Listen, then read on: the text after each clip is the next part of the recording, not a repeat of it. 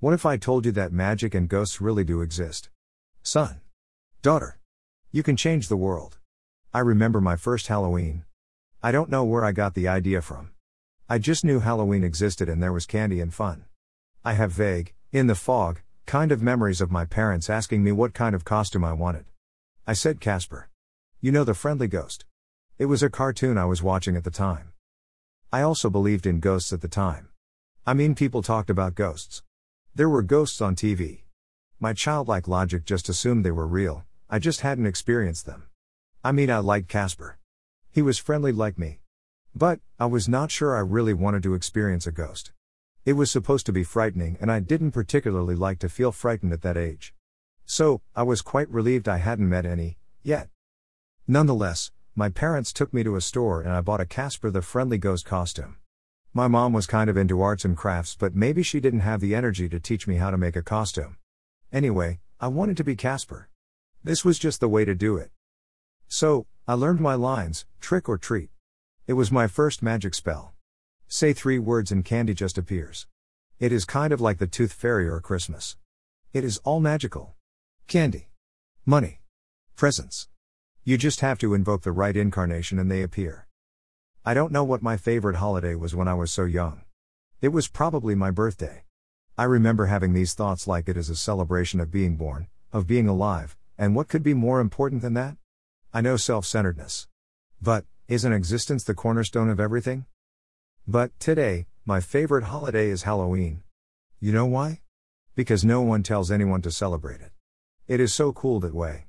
Think about it. The state tells you this is the birthday of the state, some kind of Independence Day, and we have a holiday and people celebrate it. Or a church tells you this is the birthday of God and it is a holiday and we should celebrate it. And that is the way most holidays are. Governments and churches tells us what to do and we do them. But not Halloween. It is different. No government or church tells anyone to celebrate Halloween. If anything, governments and churches tells us not to celebrate Halloween. And, some of us at least still do, no matter how dangerous governments and churches tell us it is. And, that is a fascinating thing. Why do we do it? How did it start? There are explanations, but those aren't so important right now, just that we the people choose or don't choose to celebrate Halloween. And, that year after year, for decades, and possibly centuries, people have imitated and created these rituals and spells because we wanted to. Do you ever think why we have holidays? What ancestor of Earth-shared humanity announced to the others, "Hi others. Today is a holiday. We aren't going to work. We are going to celebrate and have a good time. Hope you don't mind. Give it a try." And, maybe it was fun. So, people decided to do it again next year. Some created institutions to make sure the holiday was enforced. But, others just continued because people wanted to.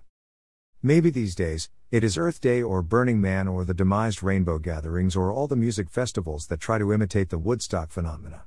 People do something. Say it is good. And try to recreate it and imitate year after year or whatever period of time seems appropriate. And, this is why, son. Daughter. I know you are going to change the world. You can't help but do so. For every choice you make, changes it. Some will be good and some will be bad, and don't expect me, or anyone else, to know which is what. But, change will occur. It is part of our primate legacy.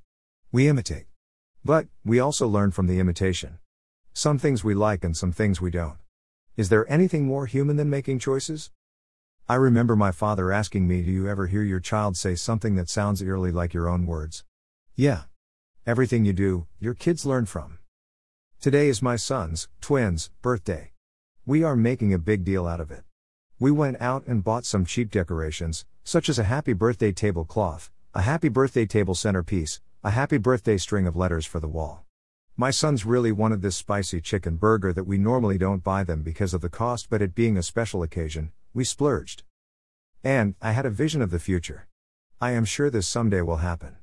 I am pretty sure my premonition will come true. My sons will do this or something similar for their children someday. It really is a kind of magic. That what we do today will be imitated by those who come after us. And such traditions will last as long as they are deemed good. Some may last decades, even centuries, such as Halloween. Others will disappear in the mists of history. Though they may live in the ghosts, the memories, the traits, that are passed down generation after generation. It is a kind of karma, cause and effect, that what we put into the universe, will be found somewhere in the universe.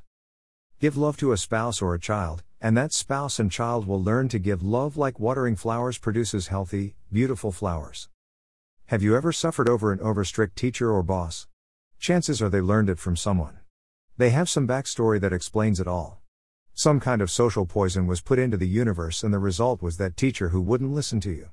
That boss who felt justified to steal your ideas and deny your promotion. Even that publisher who just didn't get your story. It is all ritual magic, black and white. I see it in my friend Damien, whose author's blog this is. He works so hard trying to put love out there. And it can be hard when it is not returned. But no one is perfect. We all have our good and bad days. Who knows when we fall under some evil spell? He worked so hard to protect his son. And he modeled this amazing behavior to him. And his son followed, and the result is one of the most amazing acts of magic I have seen. His son Dean has written this great story, The Spider Apocalypse. To me, it is an act of great love magic. The son seeing the father do something and so desperately wanting to do it, too. And I think it was powerful magic because it was authentic. It wasn't an affected spell, so desperate to make a change, it was catching the natural fiber of the universe and letting nature take its inevitable course. There is something druidic in it all. I've seen something similar in my own children. When we moved from South Korea to New Jersey, just my sons and I, as my wife stayed in Korea for another year, I bought my sons an iPad to share. I told them they could make YouTube videos with it. I never expected anything. My sons were always closer to their mother. Maybe she is warmer and friendlier than me. Maybe it is just Freudian psychology and sons connect with their mother the way daughters connect with their father. And find conflict with the same-sex parent. But my sons just took off with it. Maybe it was the lack of other things to do in that time of adjustment. But they spent hours producing videos and starting their own YouTube channel, celebrating different landmarks, 10 subscribers, 50 subscribers, 100 subscribers, 1,000 subscribers, 2,000 subscribers, 3,000 subscribers. It was a kind of magic. You can start to see the future, and I don't need a crystal ball. Sometimes, I hear my voice, or my fears, or my passions in my children. All these memories encased in amber. They are all ghosts. Our projections live on in so many ways if we open ourselves to what is going on. The world is a strange place. We find so much that is inaccurate, such as the portrayal of magic and ghosts in media or by people. They latch on to the hyperbole, the unreal, the fantastic, and lose its true essence. I've come to love the word paradox. The idea that something can and cannot be, is and not is, all at the same time. Magic and ghosts can be real and not real at the same time. It all depends on how we want to think about it. These paradoxes and contexts permeate our world.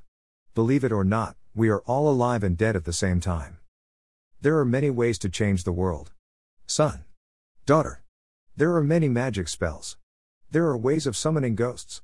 And I know you are going to change the world. The only question is how. But I will try to give you love and care. I will do my best to teach you. And I know that if I do, you will pass it on. And your children, my grandchildren, will do as well. And so on as long as we can until we can't. Because nothing is perfect. Everything comes to an end at some point. It is a beginning and end.